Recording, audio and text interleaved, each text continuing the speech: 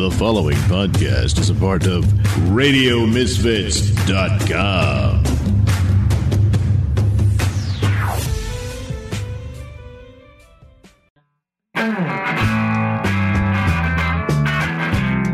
It's time for Caffeinated Comics, a lively discussion and debate on comics, film, television, and collectibles, all fueled by the magic of Frappuccinos. And now, here's your hosts, John and Steven. Thank you, it's Caffeinated Comics. I'm your host, John Clark. With me, as mostly always, is my co-host, Steven Brown.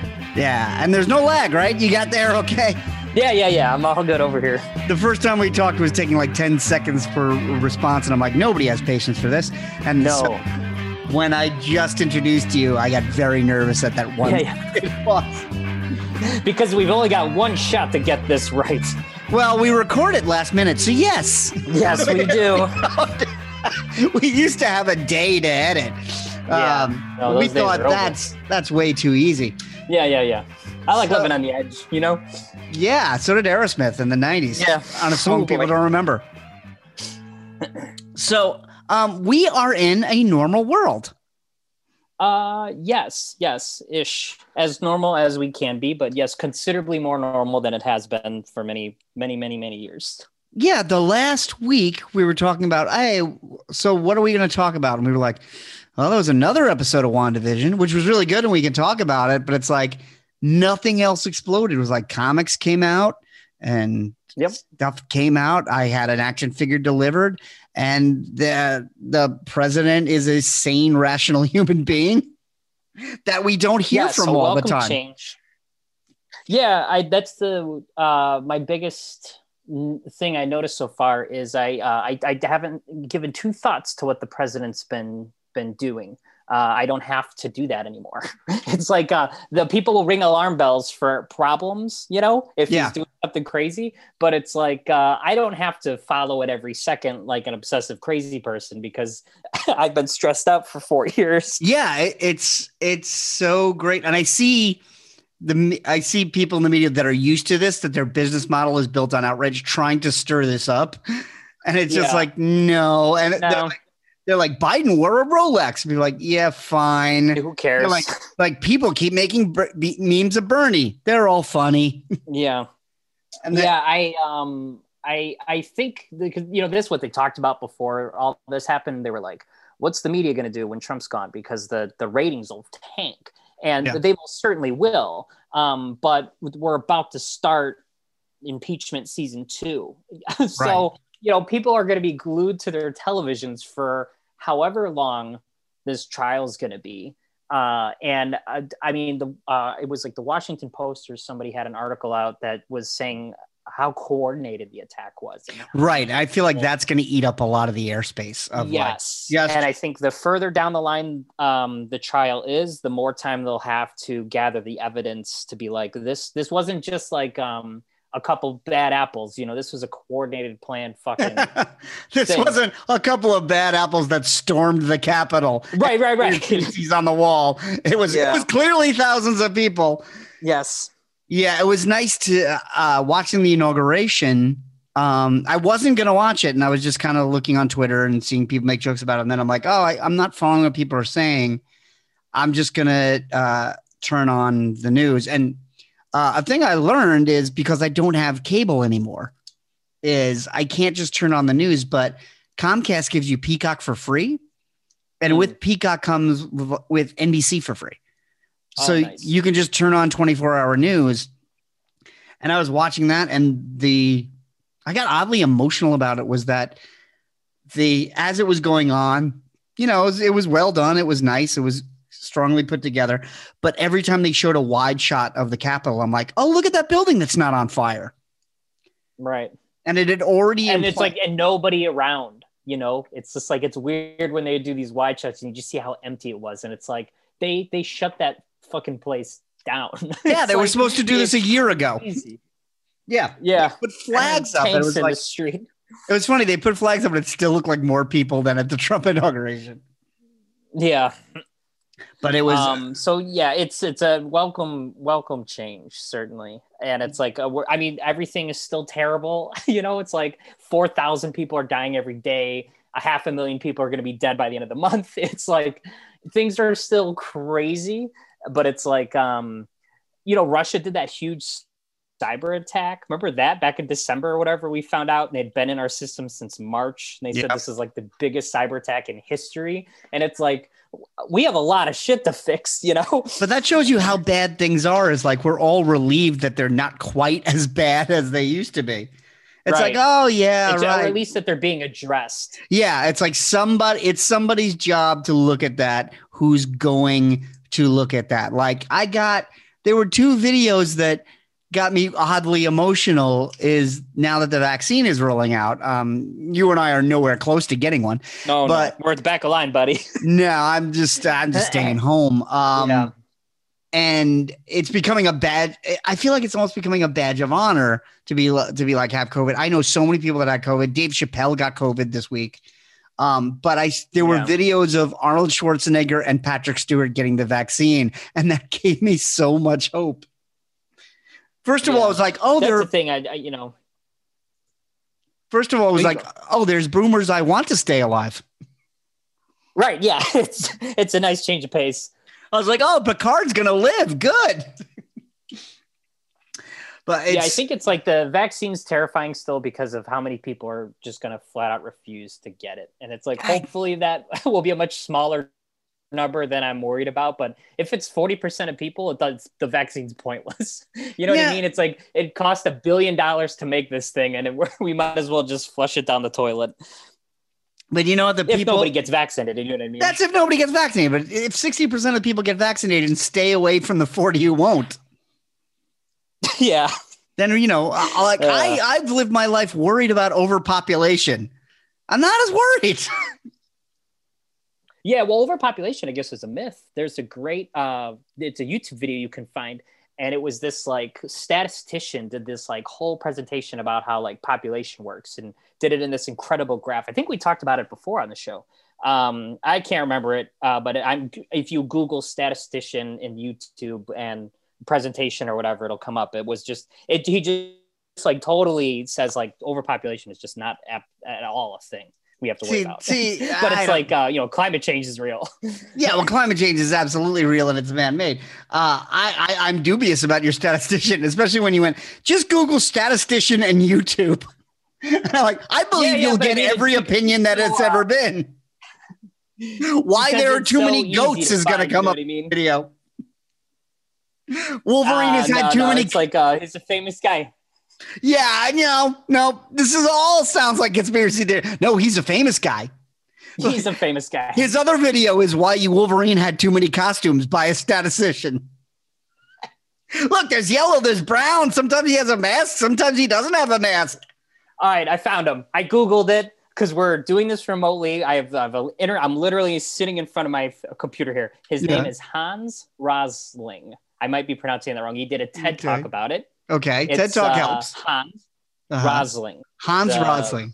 Swedish guy, I think. I will but it's called The Best Stats You've Ever Seen. We could post it live, John. You could do it right now. I have the best stats you've ever seen. All my numbers. All right, but hang on a second. This was 14 years ago. So, maybe better numbers have come out since then. I will post this on Facebook. And if I don't agree with it, I will ridicule you for it. Fair enough. But I feel like we can finally go back to comic and sci-fi news. And it's like we become this news show de facto just because so much has been happening so fast. And like I said, they're we've had like one thing. But I stopped by Mr. Wayne's, my Kaplan store, and my Kaplan's a freaking guest of the show.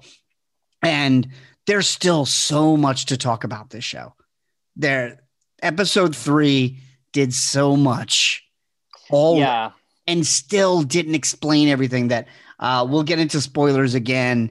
And I was just texting Elliot, who was on last week. I was like, do we just become a WandaVision podcast? I mean, we did for The Mandalorian, right? It's like, that's the fear, is that every week we're talking about the same content, but it's like, it's like we're watching a Marvel movie 40 minutes at a time for 6 or 8 weeks or however long this. And we're watching a Marvel movie that's a mystery. We've never had a mystery before. Yeah, we've never really had anything like this, and I applaud them for kind of like running with this. It's like I think we're going to be out of very soon. I think where things are crashing down around us. You know what I mean? It's like I think we're approaching a breaking point. But I was surprised how long they lived in this little like world that whoever created. And we are going to continue to live in it. We're not Sword or whoever it's going to be. Yeah, we're not out of it yet. The only criticism I've seen so far, I was actually talking to Mike about this last night, is that he said with some of the people that come into the store, there's some people that don't like it because they're like, what is this weird sitcom thing? I just want to see an MCU movie with a lot of fights. It's like, let's get to the fights. And you have to remind those people, this wasn't supposed to be first. Like you were supposed to have gotten Falcon Winter Soldier. Yeah, you were supposed to have gotten a lot of Falcon Winter Soldier, and we saw the trailer, and it's a lot of Falcon flying around outside and Winter Soldier punching people with a cyborg arm and jumping onto trucks and trains and things, and that's what people expected. This was supposed to be second. You were supposed to get the action thing out of your system and then be like, all right, I'm ready for something weird. We're getting something weird right away. Yeah, I think it's interesting, and I think most of those people are going to they'll be fine when we're at the end of this. I can't see this first season ending without a big MCU style thing, like them using their powers and a big action piece. I just can't imagine that we're not leading towards that, you know? Right. I don't know if we'll have like a big villain reveal, you know, it's like, presumably she's not just going to fight a bunch of sword agents. You know what I mean? It's like, there's a lot of talk about Mephisto, right? Because that's where these babies come from.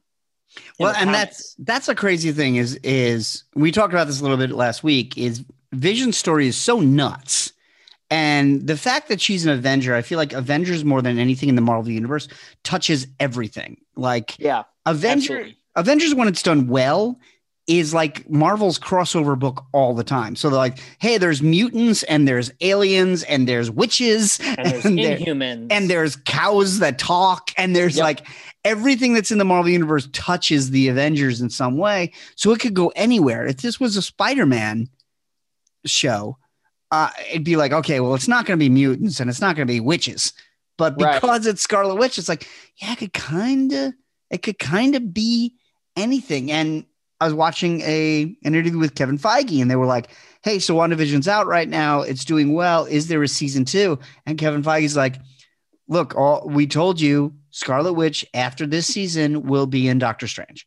Right. And so I feel like we're not going to get any kind of ending that would lead us to a season 2. We'll get an ending that'll lead us into Doctor Strange, but we also might get a definitive ending because as you and I agree, this world is going to blow up. This world is going to collapse very soon, I think. Yeah. And like, how are you going to do season 2 of like, okay, now it's Scarlet Witch and the Jeffersons? Right. Yeah. I think I don't need another season, I think, because here's the other thing. Vision's dead. So that Vision walking around might just be her animating his corpse, you know, or it could be an illusion or whatever it is. Well, but it's like he's dead. So unless she's bringing people back to life, which certainly there's precedent in the comics for doing that. She could do that. You know, she's going to presumably go on to Doctor Strange, maybe even the Spider-Man movie, which Doctor Strange, I'm sure will be in that because of Sam Raimi's involvement.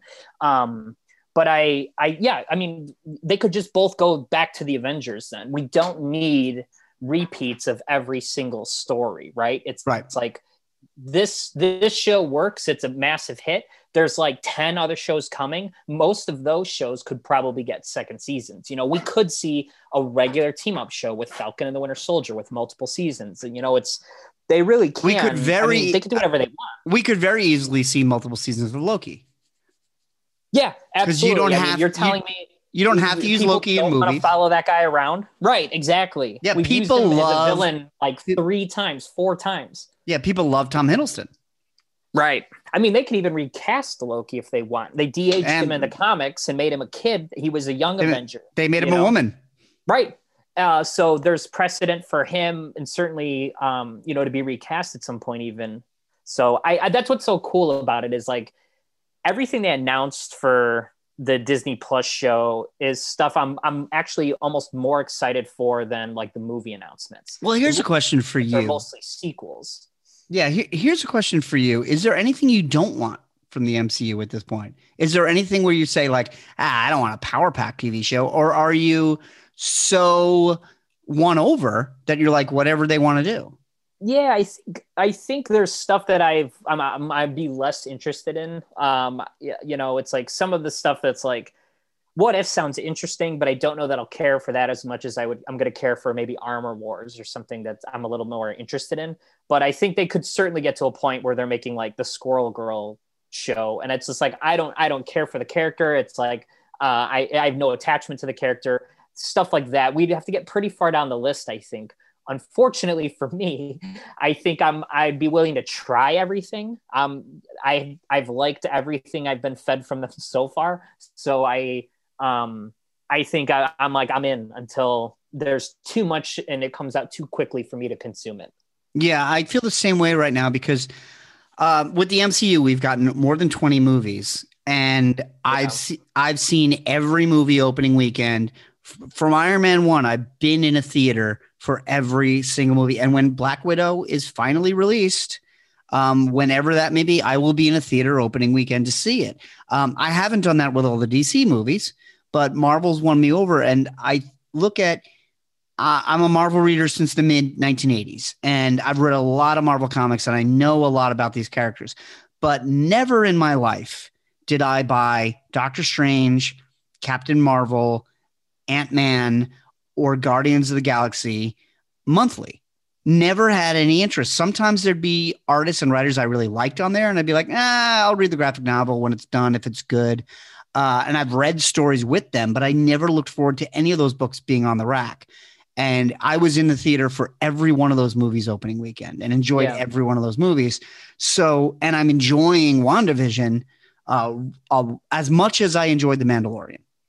Yeah. Yeah, I mean, obviously it's very different, but I mean, I agree.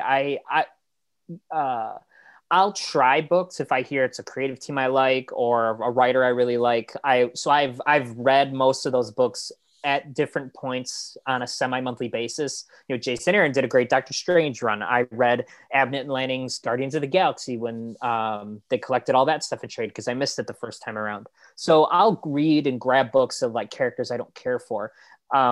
But it's all based on, and the same principle applies to like the MCU stuff. I like the creators working on it. I like the decisions Marvel's making and in the movies. I like the casting decisions. I like the choices in directors, creative direction, the way they adapt the stories. So I think everything I've seen so far, I've liked. I mean, I still think like I rip on Iron Man 3, but there's stuff in that movie I really enjoy.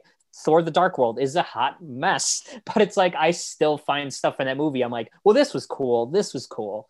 Yeah, and until, like I said, there's just too much of it to come out. I just can't imagine not being interested in what they're putting out. Yeah, just like Marvel Comics. I always have an eye on what's going on in Marvel, and honestly, DC to a lesser extent. DC has always had characters that you couldn't get me to care about. I think I only read Superman once, and that's when John Byrne was doing it. I never read Wonder Woman. People were like, oh my God, you have to read the Azarella run. You have to read George Perez. And you know what? I've read a few issues of those. I didn't finish those runs. Yeah. I was like, I just don't care about Wonder Woman. And for me, it's always got to be character first. And it's character first, then it's story, then it's art. And there's so many creators, just because everyone's human. There's so many creators where I love them on a book, and then they went on another book and I hated it.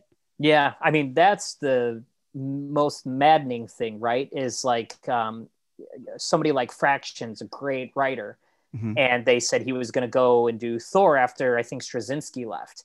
And I was like, oh man, we went from one great writer to another. And I mean, I couldn't tell you what that those books were about. I dropped it after maybe the first 2 or 3 story arcs. I just wasn't digging the book. And then they put Jason Aaron on it. And I was like, great. And now here we go on this huge run that he did. And then I think Donnie Cates, I'm not exactly sure. Donnie Cates. Donnie Cates is doing a really strong run on Venom, which is going to be the next big crossover. Yeah, I think it started already. But yeah, he's been writing Thor after Jason Aaron left, and it's been a great run so far. His first story arc was fantastic. We're probably halfway through his second story arc, and I'm loving it.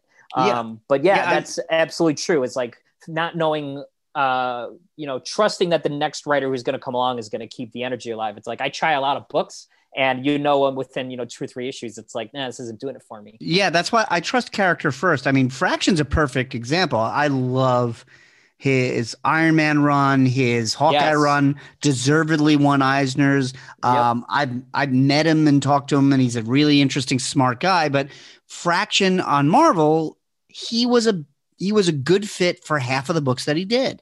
And then the other ones, it was just like, there were books like Fantastic Four, where I was just like, oh yeah, I'm like, why did you want this job? Because it feels like he didn't have a grip and he didn't have a love for those characters. And it's like, you don't have to do everybody. Right. There, I do wonder if it's like Dan Slott. I feel like Dan Slott's the strongest writer at Marvel because he knows who he likes. Right. And like, I love Spider-Man. I'm going to do 10 years on Spider-Man. I love She-Hulk. I'm going to reboot She-Hulk. I love Thing. I'm going to do Thing. Oh, and you canceled it in 8 issues. I love the Fantastic Four. He's on issue 30 of it. But I wonder Dan Slott's never done an X-Men. He's never done an Avengers. Do you think it's editorial? It's like, I'm sure to some extent, right? It's like, sorry, Fraction, we don't have anyone lined up for Fantastic Four. Take a crack at it. And he doesn't have a great direction for the book. He doesn't have a handle on the characters, but it's like, it's your job, so you gotta write the book you're assigned. I think a little bit of that. I know it was that back in the 70s, back in the days of Marv Wolfman, the Wolfman, and Len Wein and Roy Thomas, like the guys who followed Stan had their favorite characters and their less favorite characters, and they would kind of trade them off, and they'd be like, you know what, I'm writing Fantastic Four. I don't like it. Do you want to do it?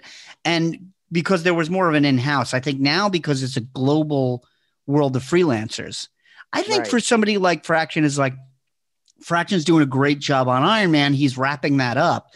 And I give kudos to creators now. This didn't happen when I was growing up. It didn't happen up until the last 10, 15 years where creators finished their story and went, yeah, I'm done with this character.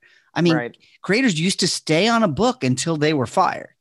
And you look at something like, you look at Claremont's X-Men, which is the high watermark of those characters. But honestly, he was on that book for 10 years after he had run out of ideas. Yeah. It was just like on Avengers did this. It's like, you're on the book for, 10 years too long. It's like Claremont would have been suited pretty nicely to end his run, at what, Fall of the Mutants, and not do the reboot with Jim Lee. Yeah, I would say even Mutant Massacre, because as you're right, that Jim Lee run, everybody loves Jim Lee's art. Who talks about those stories? And this is the guy who wrote the Dark Phoenix saga. This is the guy who wrote Days of Future Past. And I think that kind of stuff maybe shows you as like, if it was a little bit more collaborative back in the day. I don't know enough about the origins of either of those stories, but if that's at a time when the artists are having a little bit more say in the story, how much of those conversations that is why Claremont quit. That is why Claremont quit the X-Men, because Claremont was writing it for 15 years. And Claremont had this idea in his head, whether it was intellectual or emotional, that the X-Men was his. And he did not want to do the New Mutants. He didn't want to do his second X-Men book. He thought it would dilute the brand. But then they said, well, we'll get somebody else to do it. Like Louise Simonson or somebody will write New Mutants. And he's like, the mutants are mine. I will do the New Mutants.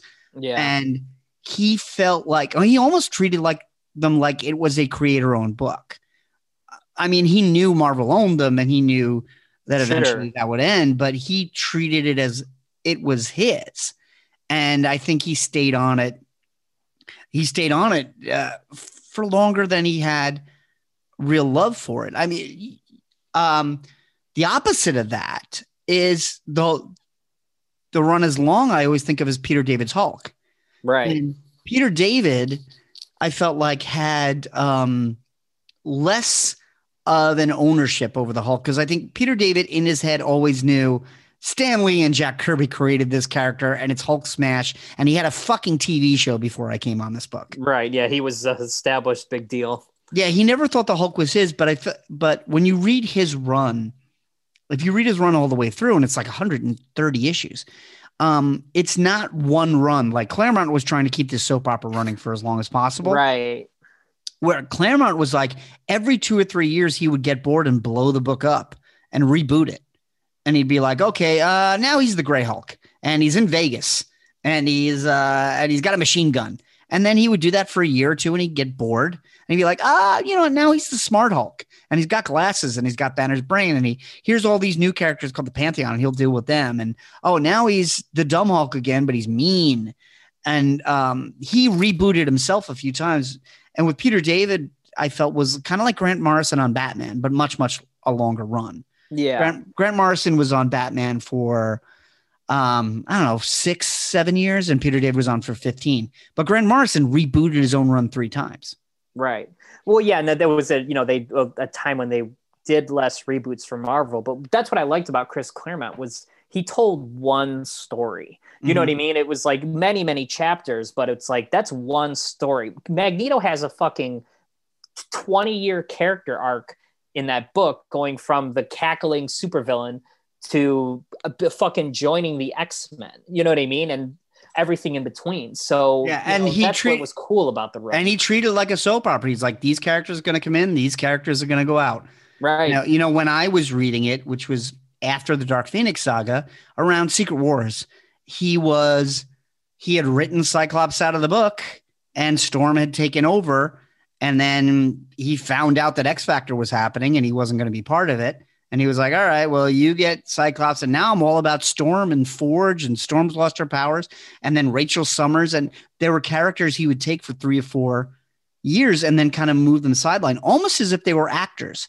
They were almost like they were actors that didn't renew their contracts. And he's like, all right, well, Cyclops is leaving the show.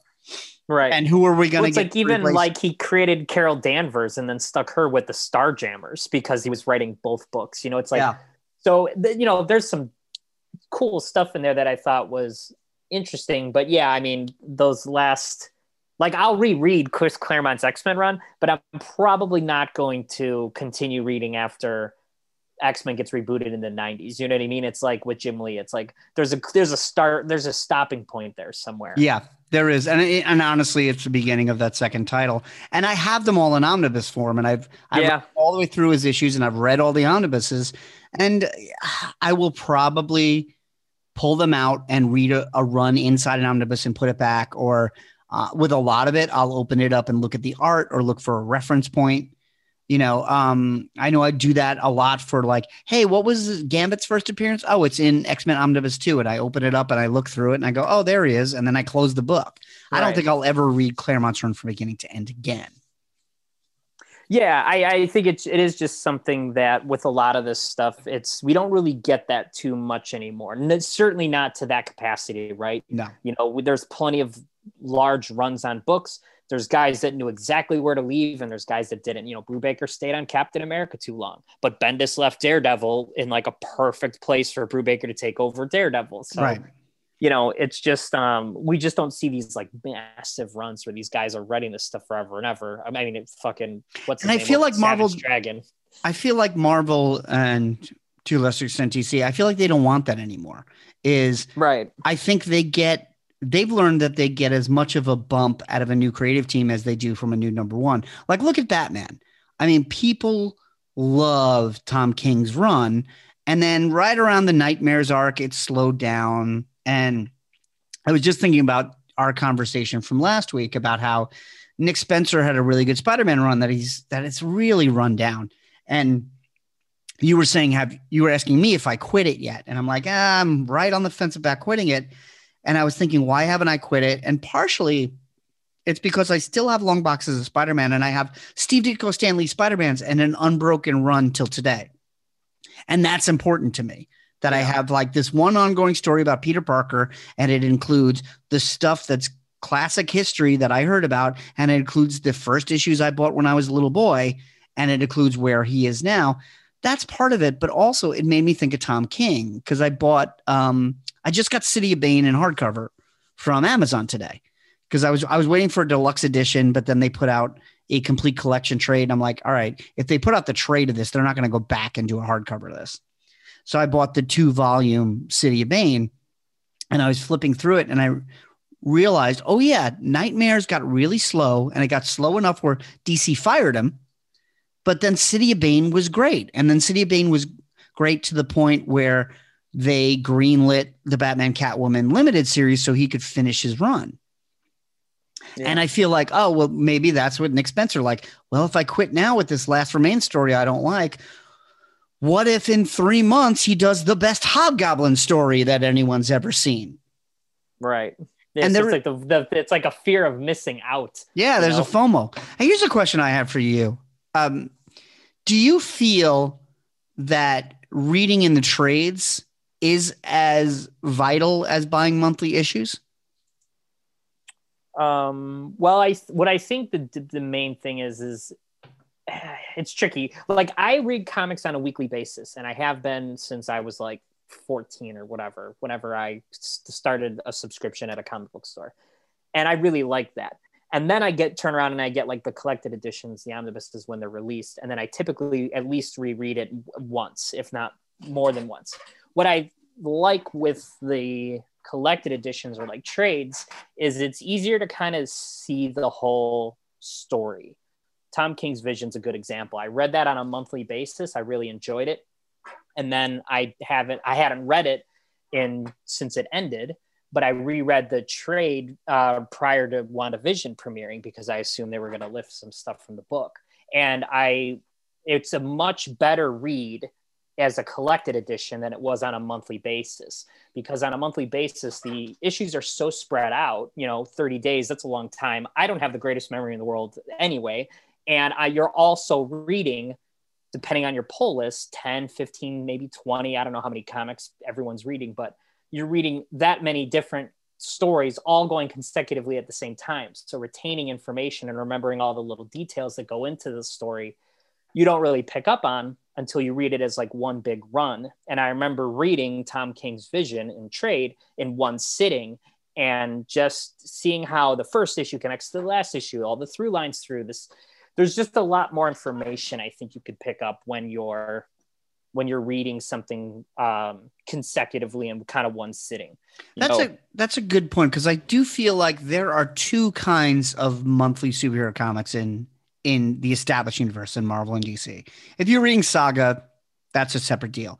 But I have felt this way for a while that Marvel, let's just take Marvel as an example, and we can argue whether or not DC does this, but Marvel has two types of stories running at the same time, and it depends on the creative team. You have stories that are beginning, middle, and end and read better as a book. Tom King's Vision is perfect. I never read it as a monthly because I was like, Vision, I don't like the Vision enough to buy them every month. Right. But then I heard that the book was great. I got the trade, read the trade in about 2 hours. Yeah. Tom King's a quick read. He doesn't sure waste is. words. No. And I was blown away by it. But the other thing is that there are also comics that feel like newspapers where this is what's happening in the Marvel universe now. And they're bookended by their event books of like, some books are exciting the week they come out because you don't know where it's going to go. And also, oh, this happened in Captain America. At the same time, this is happening in Thor. This is happening in Iron Man. And we're leading up to this big event in Avengers. And I feel like those comics get kind of watered down by trades because you don't have that wider view. And I've always had this feeling since I was a kid of when I read a trade, it's almost like I'm reading a recap. It's the same pages, it's the same content, but I wasn't there when it happened. Right. And it's kind of like buying an old album or seeing a movie on video. There's this question when you really love it. There's this question of where was I when this came out? Why didn't I love this thing the minute it arrived in the world? Right. And I do feel like we're still in this push-pull where Marvel looks at the monthly sales. It's like, well, we got to go into this King Black and, this Venom series and everything's got to tie into it. But then 6 months from now, we'll have a King Black hardcover. And unless it's a good story on its own, it doesn't matter if it impacted the universe at all. Right. That my strongest example of what you're talking about, this idea of like seeing the events unfold in comics as they happen.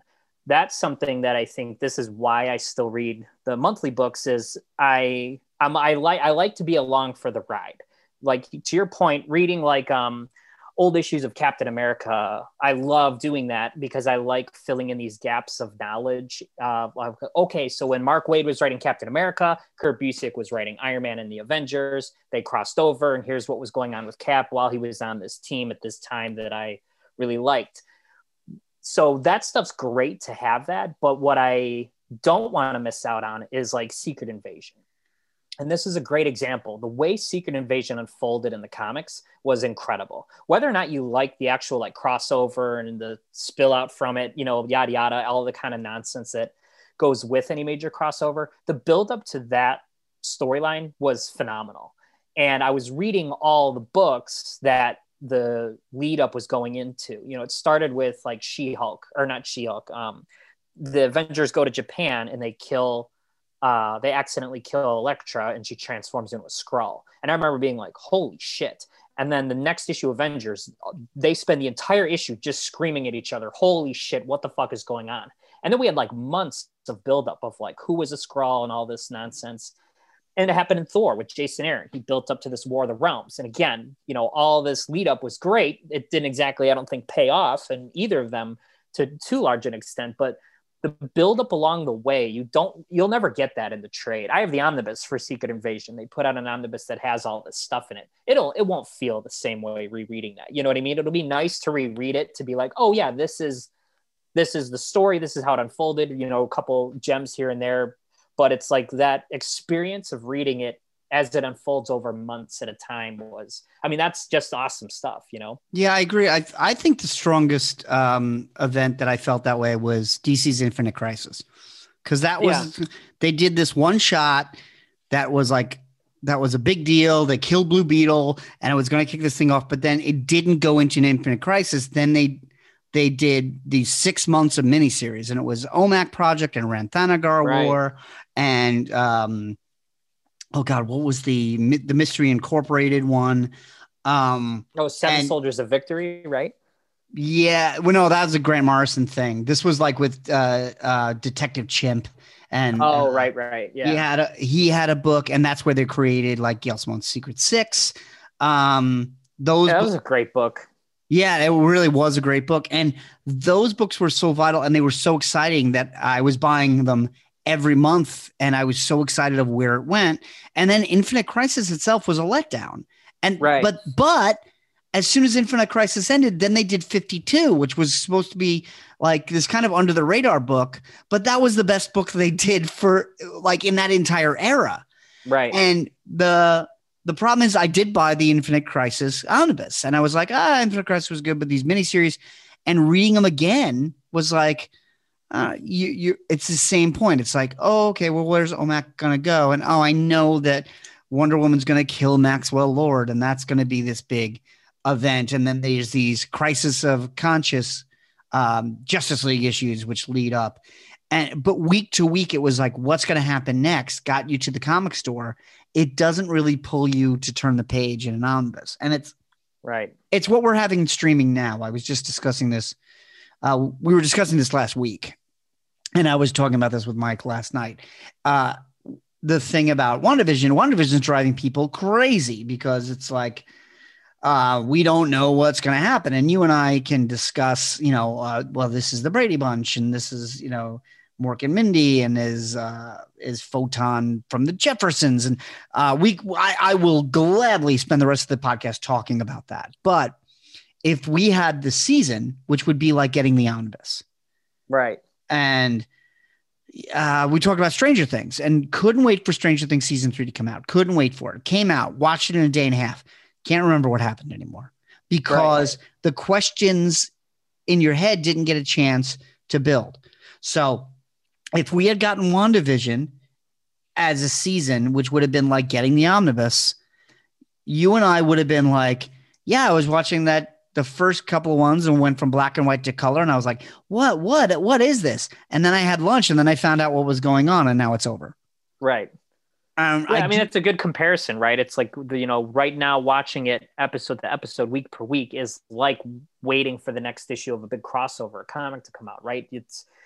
You're wrestling with the ideas of what happened in the last episode. It's speculating and guessing. It's like, it has more time to kind of bounce around and rattle in your brain, which I actually like. I don't know that binging is like, maybe in like 10 years, they're going to do studies and be like, binging was so bad for us. It turns our brains into mashed potatoes. It's like, so I'm enjoying just being able to watch one episode and just kind of just ponder it. It's nice to be able to kind of sit with it instead of flying through this stuff. Yeah. How did you feel about the new episode, by the way? Good. It's every episode ends and I feel the same thing I did before I watched the episode was I'm liking where we're going and I'm very confused. It's like it's a very strange space to be in. But, I again watched this episode twice. Yeah. And I picked up on the little clues and got no answers.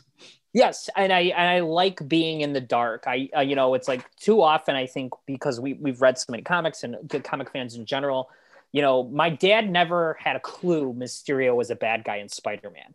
And that's the magic of it, right? Is he got the surprise that whoever read, Mysterio comics or whatever back in the day would have gotten, this kind of idea of like, you're not going to catch us off guard with a lot of stuff.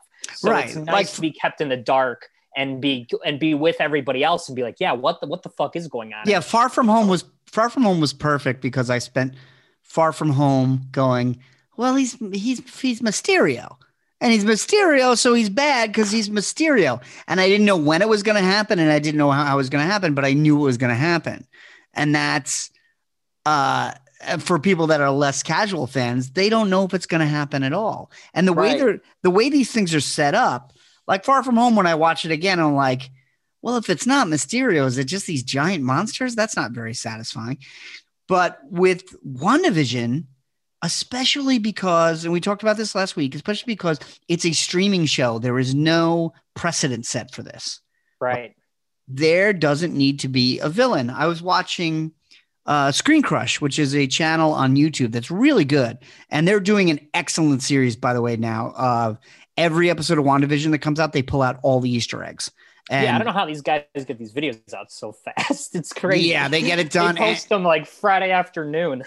And it's so well thought out. And there's always like 10 or 12 that I didn't consider at all. There's always like 5 that I'm like, no. that like sometimes it's like, no, that's a sitcom reference. That is not a Marvel reference. But they go so into depth with this. And still they're not saying what's going to happen. They don't know. Like there's videos of like, here's what we think, but they're not any closer to the truth than anybody. Right. It's like we're all kind of on the same page, which is nice. And I think we're coming up quick, I think, on a reveal. But the thing I like is it's like the same thing with the comics. I like when the comics dig into the history, and I like when the comics. This is why I like Roy Thomas, because he just connected all this shit. That's why I don't like Roy Thomas, because he doesn't do anything else. Right, right, because that's all he does. He's the first fanfic writer. He certainly is. Bless him. But the show is going back, and they're talking about Sokovia. They're talking about Hydra. She mentions Pietro. It's like that hit me like a fist. There was something about that moment, and let's get into details and spoilers. When Geraldine says, when she's looking at the babies, and she says, "I was a twin, and I had some Pietro," and she breaks and says, "He was killed by Ultron." It seemed so out of left field, even though it's part of this person's history and we've all seen it, and that was a major movie. Yeah. It felt like superhero comic books had punched a fist through a sitcom. Yes. And I was like, why does she know this? I know this because I'm a comic fan. And it hurt. Yeah. And she did an incredible job of that breakdown moment where we were 1 second, we were like, they're looking at the twins, they were happy. And that next thing, she just said that line. She said, "I was a twin." And as soon as she said that, it was like a fist gripped your game's heart. over. And just like, oh shit. And by the way, the performance, yes, the performance of Geraldine or Monica Rambeau in that scene was so good because, like we were saying last week, I love picking up all the sitcom references and being like, okay, that's the Brady Bunch, that's that girl, that's. And one of the things I was thinking about the first time I watched it, I was like, okay, we're in the early 70s. And I was like, this is clearly the Brady Bunch. But what other sitcoms were big in the 70s? And the thing that hit me, that pushed me out of it, was, wait a minute, in the 70s, we're in the late 60s, early 70s. Now, the Brady Bunch ran from the late 60s to the early 70s, but it was kind of an outlier. The Brady Bunch came from that wholesome sitcom. Sherwood Schwartz created it after he had created Gilligan's Island, so it had that kind of tone. But in the middle of the Brady Bunch run, All in the Family comes out, and that changes everything. All in the Family is like a Seinfeld moment, where sitcoms are pre All in the Family and post All in the Family. And I'm like, but that was the first gritty, real sitcom that talked about issues, that pushed the envelope. It didn't look pretty. It was a rundown show. It was shot on videotape. And I'm like, WandaVision's not going to go here because she's going with safe, confined, fake-looking sitcoms. But right. But Geraldine's performance in that, she was extra sassy when she came in. She was like snapping, and like, we're in the second episode, she was very much. I was talking to Mike about this. Much more subdued character. Much more subdued, where she was, and he was saying, well, she's not in the first episode at all because African Americans were not portrayed in the 50s. And in the 60s she was, but she was written and performed like a white actor. And I was saying to Mike, it's like Uhura on Star Trek. She's there and she's African American, but she's not acting African American. Like if Nichelle Nichols was a white actress, it wouldn't really change the tone of that show. And then in the 70s, in this third episode, she's acting much more African American. And what hit me was like, oh, she's acting not like the token black person on a white show. She's acting like the black shows that are starting to come out. Like, she's acting like Good Times. And what was really interesting about that the second time around was it was clearly this character she was putting on to fit the sitcom world in that era, because she breaks character. Anytime anything gets serious, she drops that character. Right. But it doesn't even seem like she's confused by that too, isn't she? Doesn't she seem like she's kind of confused? Because even like the neighbors are doing weird stuff, like sawing the wall. It gets really weird. And it's like, it's so weird. And Catherine Hahn starts, she's like, do you trust Geraldine? Because she's not from here. And then a Screen Crush gets into this. It's like, okay, initially I thought everyone in this town is an agent of S.W.O.R.D. And now, especially with the ending, and the ending's big, the ending where it looks like Westview is a real place that Wanda may have taken over. It's right. Like, there's like some kind of like bubble or something around. Are some of these people that lived in the town already? Is this a Twilight Zone thing where everyone's trying to act the part so they don't get their powers hit on them? Yeah, because it did seem like some of the neighbors were like had some idea that they were playing like a Truman Show type thing. Yeah, it's really weird. So they're all playing along, but to different extents. Right. And I don't know. Not only do we not know exactly what's going on here? Like this, you're right. This Westview is a Truman Show kind of thing. There's these big fences around, and it's like, is that a force field keeping everyone in and keeping our powers in, or are those holograms creating this sitcom-y fake world? I don't know yet. Right. But also, this episode made me think that all of the other characters in the town, in the first couple of episodes, we weren't sure if they're real or not, you know? In the first episode, we don't know if anyone's real but Wanda. But now I'm thinking, okay, they're real, but do they all have separate agendas? You know, is Agnes is like each of the townspeople? Yeah, like is Agnes Agatha Harkness and she has one agenda, and Geraldine is an agent of S.W.O.R.D. and she has a different agenda, and like Herb is just a guy that lived in the town, and we see Dottie and Dottie, who was Anya on Buffy, and she was kind of the mean lady in the second episode. We see her and the guy looks like David Schwimmer with the big walrus mustache. We see them in one scene, so that was just the show telling us they still exist in this universe, even though they're not part of the story. Which is the thing I brought up. I mean, whatever you're doing, I'm baffled and completely enthralled by. It's just like it's like I just can't believe how good a job they're doing. Yeah, I'm not even in love with my own theories about it. Such a crazy concept. I'm like, oh, yeah, like I think it's this. So many different theories. Yeah, even my own. Like, and I think that's what's nice about it. I think it's this, but they could throw in a detail that throws it completely out of whack, and I will not fight for my theory. And honestly, in fandom, that's a rare thing because there's so many people. There's people on Twitter right now as we're recording this that like, it's this. This is what it is. And WandaVision refuses to let you do it. There's people like arguing about Rise of Skywalker right now. Right. And nothing will sway their opinion. They'll be like, Rey was not a Palpatine. Yeah. I love. It's so hard to keep people in the dark and keep people guessing these days because it's like there's so many spoilers where, as we say, they say don't do spoilers because somebody's going to go on. They guess it. They say what it is, and then everybody's got it.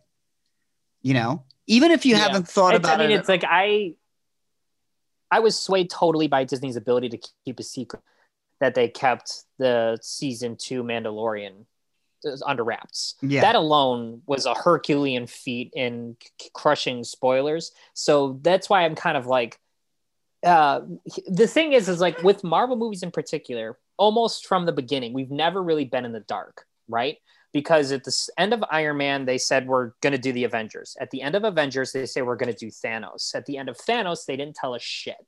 So this is the first time in 10 years we have new material and we don't know where it's going or what's coming. We don't know how this is going to end. We don't know what the last half of this show looks like. The last half of this show isn't going to look anything like the first half of this show. So it's like there's like a fastball coming and we have no idea, you know, where to reach for it. Yeah, we don't even know if Phase 4 has a spine. First of all, COVID threw everything out of whack, so we're waiting a lot longer for these movies than we were going to. We would have seen the Eternals by now. Yeah, Black Widow and the Eternals, Bucky and Winter Soldier would be over, and we would have.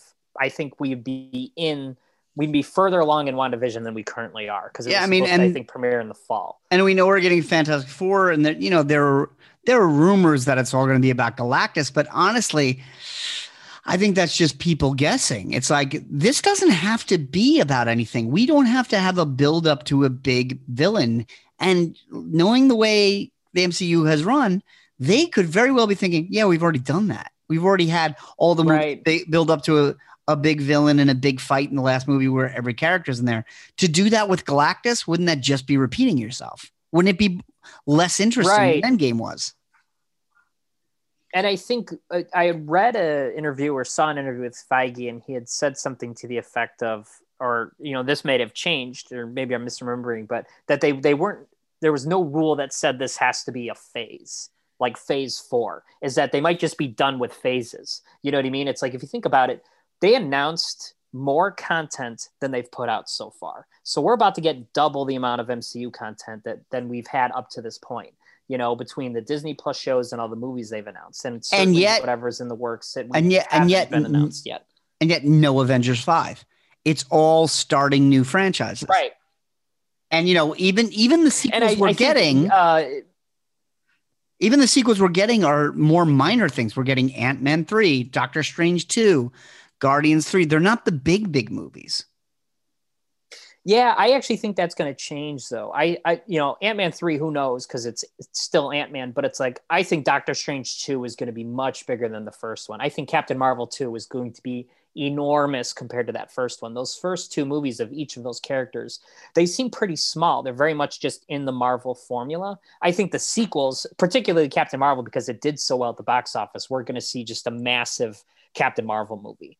And I think anyone that thinks we're not going to get more Avengers movies, it's like, come on. Of course we are. No, Kevin Feige.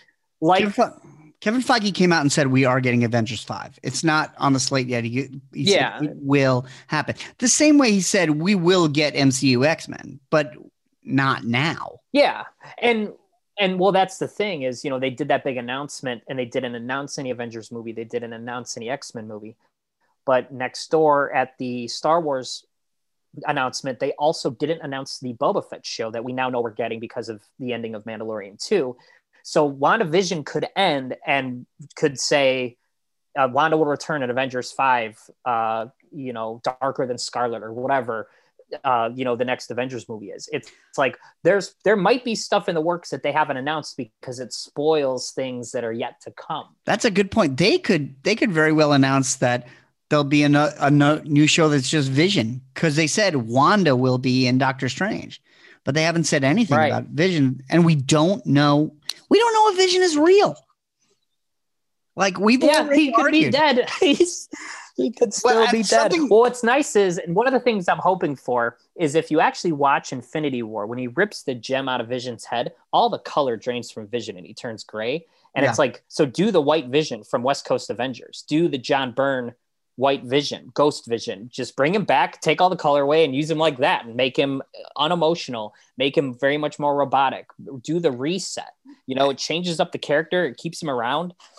And here's the thing I noticed in episode 3, now that it's all in color, is Vision in his robot form has the Mind Stone.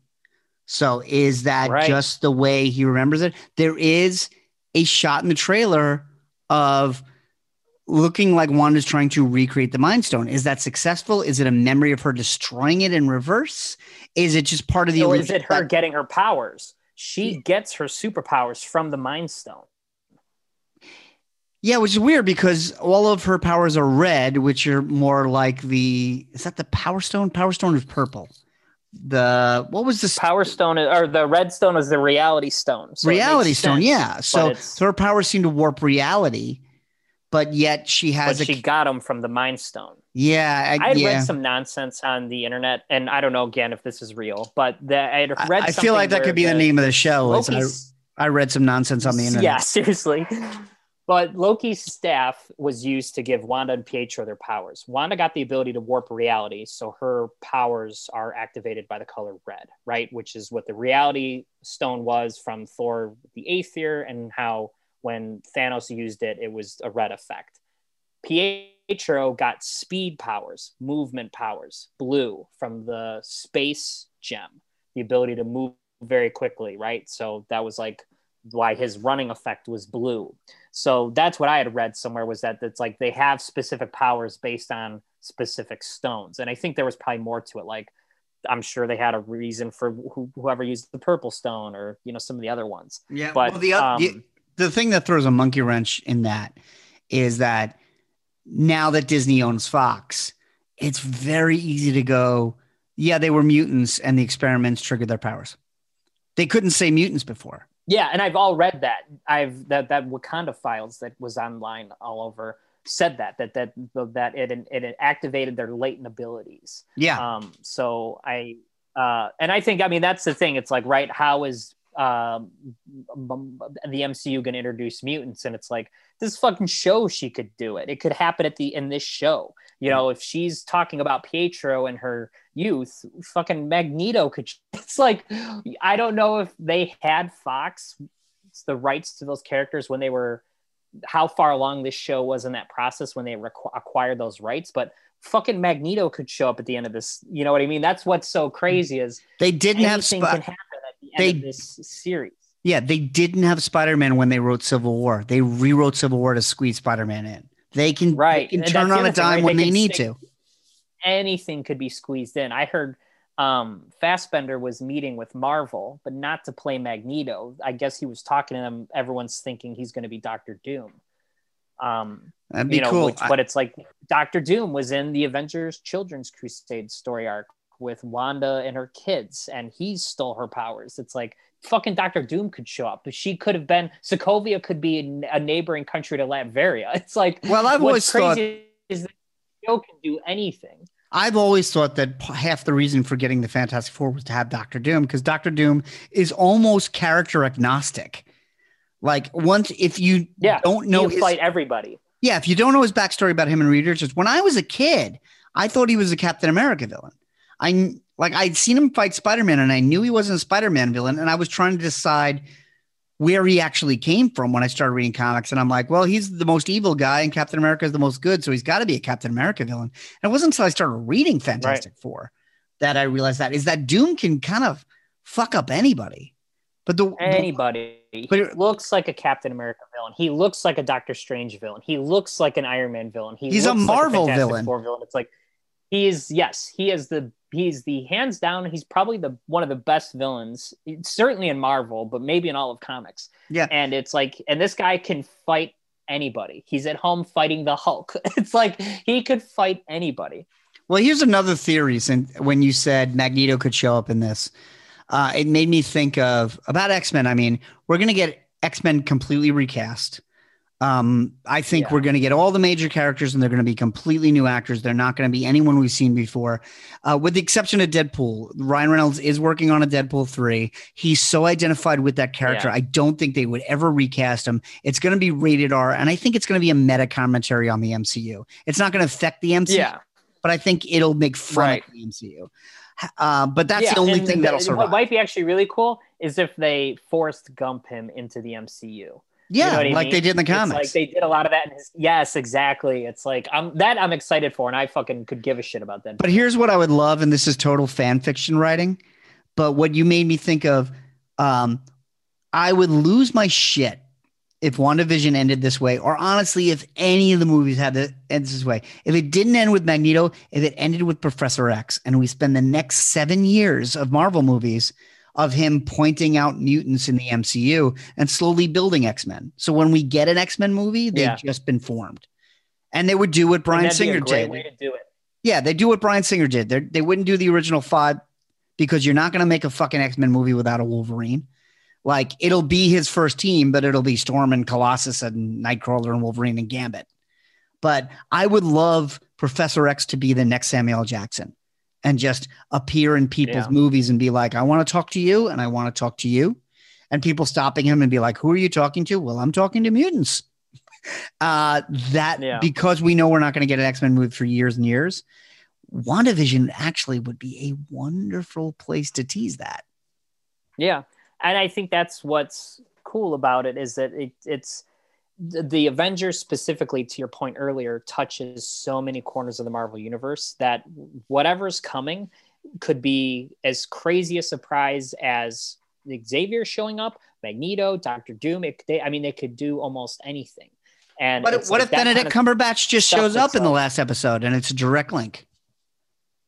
And I think we'll get him in this show. I think he is. I'd be shocked if Doctor Strange doesn't show up at all in this show.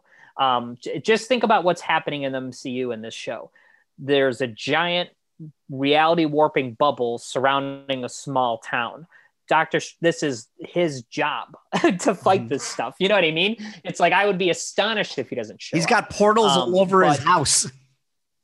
Right. Yeah. It's like he could get to any point in the universe. Right. So it's like I would be very surprised if he doesn't show up. But I think that's what's cool about it is that he might not show up and somebody else completely off everyone's radar could show up. You know, it's like this show could introduce fucking Wonder Man for all we know. You know what I mean? It's like they could pull something so far out of left field we'd never see it coming. There's a Grim Reaper Easter egg in one of the title sequences. I know that would make you happy. Is there? Yeah. I love him. In the black and white WandaVision opening, there's his helmet goes by. It kind of looks like Galactus's helmet, but it's got the 2 spikes on either side. So that's cool. There's a nod to it, but that could just be an Easter egg. So what is your greatest thing in the world? Yeah. So we were talking about this a little before we started recording. I got the book a few weeks ago, but I forgot about it because I'm a knucklehead. But every year I keep an eye out for this. Alex Ross releases like an art book every year, right around Christmas time, you know. And typically they're just sketchbooks, which are incredible anyway, just because this guy's like the best comic book artist in modern day. But this year was a little bit different. He put out a book. It's called Alex Ross Unseen. So it's a 2020 art book, and it's full of proposals that didn't go anywhere. So, John, you probably remember when we got that Marvelocity book, he had his pitch in it for how he would do a treatment for the Fantastic Four. Right. Do you remember this? Yes, I do. And it was like all these sketches. He did the costumes and stuff like this. So it's stuff like that. It's like, here's the stuff that he pitched different companies that didn't get made. And I mean, there's a lot of crazy stuff in here, but probably the coolest is he actually put together this is prior to Disney buying Star Wars. He was working on a proposal, a DC Star Wars crossover. Apparently this was like around the time that like Mortal Kombat and Star Wars, or Mortal Kombat and DC started crossing over. But I mean, they had like a pitch for it. It's like, it was like Superman fighting Darth Vader, the Thanagarian ships fighting a bunch of X-Wings and TIE fighters. Green Lantern was involved, the Flash. It had like Han Solo running around with Wonder Woman. I mean, he did like actual penciled, and then he had pages graphed out with like panels. Yes, he had some panels for this. And I guess, I don't think the book, I read it when it came out. He has just a little couple notes on everything. I don't think they got typically far in like the production. So I don't know if any like story elements are in here. But this was like a legitimate thing we almost saw. So there's like an alternate universe out there where somebody enjoyed, a dark side, Darth Vader fucking Star Wars crossover. Do you know what I mean? It's like, it's just really crazy stuff. The only painting I ever saw, and you can tell me if it's in this, is Darth Vader fighting Superman, and Superman is grabbing the lightsaber like by the plasma. Yes, that's in here. Yep. And then it's got a like a sequence that's a fight. Probably, it's like a 5-page or 5-panel sequence of the two of them fighting, where Vader tells Luke he's his father. They're like fighting in that room. And then, I mean, there's this poster he did. It's a Batman and Boba Fett fight. He's got Wonder Woman, Superman, and Batman standing with Luke Skywalker, Han Solo, and Leia in a mock-up for a cover. He's also did, and I don't know if this, but he did it with Marvel too. The next page has the Fantastic Four standing with Luke Skywalker, Chewbacca, and C-3PO facing off against Stormtroopers, Doombots, Doctor Doom, and Darth Vader.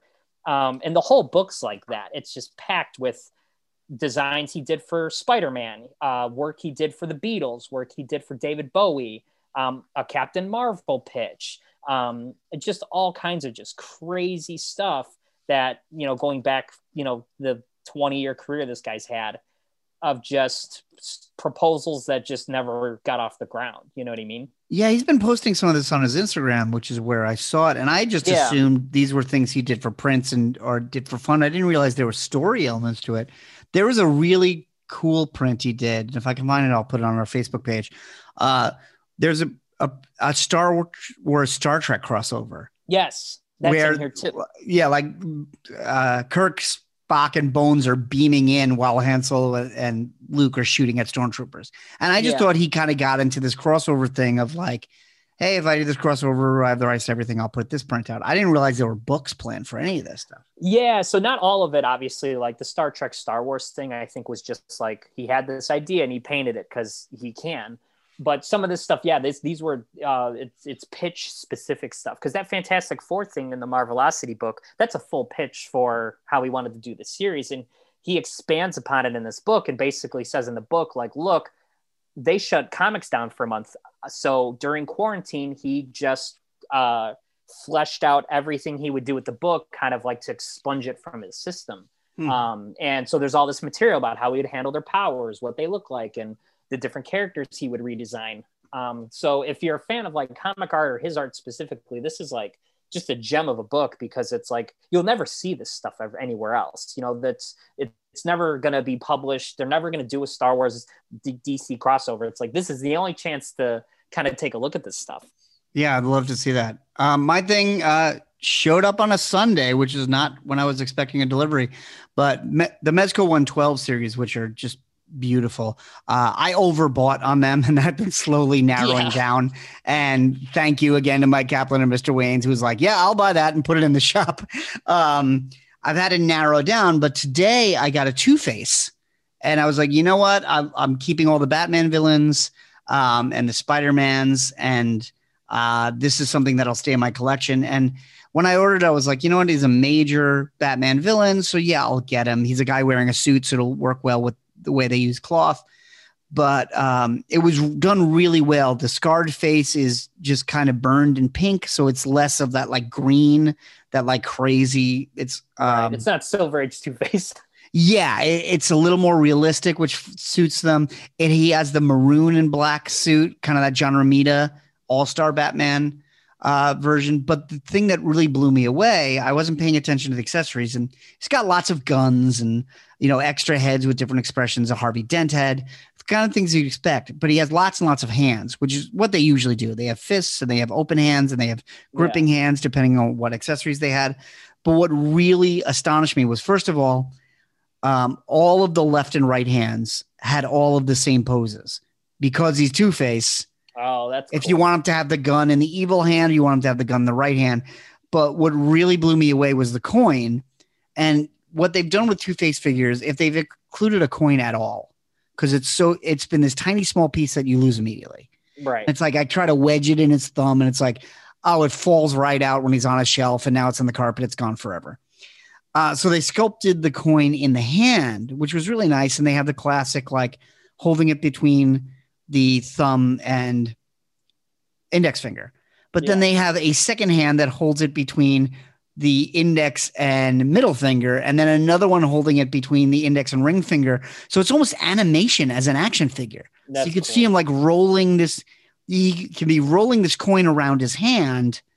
And then the final hand, there's one extra left hand, and it's the palm straight out and the coin sitting on the palm. That's cool. So you could pose him as he flipped it up in the air, landed it like he's calling heads or tails and seeing what it is. And it's so small that you can't see if it's clean side or scarred side. And you know what? I've had a lot of Two-Face figures. They did a beautiful DC Direct one, which unfortunately I sold, and I can never get it again, based on Brian Bolland. And he came with a coin that you could hook onto his thumb, and it was clear plastic that they had painted. Oh yeah, I remember this. Right, it was like a translucent, a flip, so it looked like it was flipping in midair. Yeah, so it had ghost images, and it looked like he had flipped it. That I thought was the most brilliant one, and honestly, I lost that immediately before I even sold the Two-Face figure. But this like really blew me away, and Mezco does put the extra effort in, and they're putting out a lot of figures, and the figures are at least $80 each. Yeah, they're pricey. Yeah, so it can be easy to lose track of the thread. And you know, I went through my collection this week, and I was like, do I need 5 Batmans? All right, this one could go. This one could go. Yeah, it's like your semi-monthly struggle. You know? It is my semi-monthly. I look at my action figure collecting, because my comic collecting is well under control now. Thank you very much. Yeah. And nobody buys DVDs anymore, so I'm okay. Or CDs. Yeah, thank God. My action figure collection is like a garden, and I have to prune this motherfucker every now and then. I'm like, it's out of control, John. Yeah, I'm like, I have to buy figures every week. I realized the proximity. The way you read comics every week, I don't. I read trades every month. So sometimes I read stuff every week, and sometimes I read a bunch after 3 weeks. But figures, man, I get them every week, and that's a lot of figures. It was just nice I pre-ordered this a year ago, forgot about it at Big Bad Toy Store, and it showed up, which is always a nice surprise. But also, I didn't really pay attention to it when I ordered it. I was like, yeah, Two-Face, get him. And just those little details made a huge difference, but they made no difference in whether or not I would purchase this figure. Right. So they felt like little gifts, which was really nice. Yeah, it's a gift you gave to yourself, you know? And it's like we're in like a golden age of action figures, you know what I mean? These things are just incredible now. Yeah, I can't wait for the Stiltman wave of Spider-Man to come out. That's the next thing, because it's starting to hit. Found myself following guys on Instagram. There's hundreds of these guys doing this, who they get all the Marvel Legends and then they pose them, and it's like Kingpin with like 5 hand ninjas around him, and then here's Wolverine and he's cutting the arms off the hand ninjas, and they have like little blood effects and stuff, and it's like now I'm following all these like guys who are posting these like professional in settings. They have like sets and stuff that they're putting the Marvel Legends in, and it's like it's just awesome to behold. Yeah, I follow all those guys. That's most of my Instagram is that and guitars. yeah. It's like, and it's like I'm doing it for this and comic book art. You know, it's like it's just great. So if you want to let us know what your little gift has been, was it the inauguration? Was it Al Roker's gift was Biden giving him a fist bump in the middle of the street? There were a lot of little nice things today. Let us know what the nicest little surprise you had this week was. And there's ways to do that. You can follow me at Not On My Book on Twitter and Instagram. That is the official Caffeinated Comics social networking feed. You can also go to our Facebook page, facebook.com/Caffeinated Comics.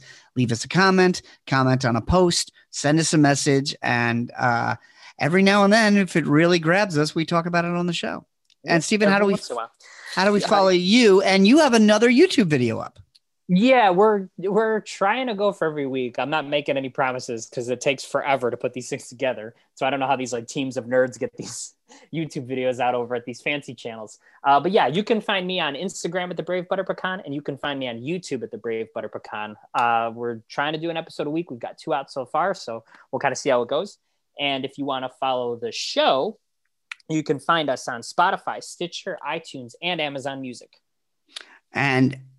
Or you can go to radiomisfits.com where you see all of our great shows. And thanks once again to Edward, who keeps the whole train running. Yeah, thank goodness. Just click on the lifestyle tab. You can find everything that we've done for, I don't know. Ed sent us an email and said, congratulations on your 200th episode. We've been at the network for 200 episodes. We didn't notice. No, we didn't. We did not. I'll tell you this. Our goal every week is what the fuck are we going to talk about tomorrow? Yeah, we usually figure it out, though. We don't look back much. We don't look back much, but we will talk to you next week.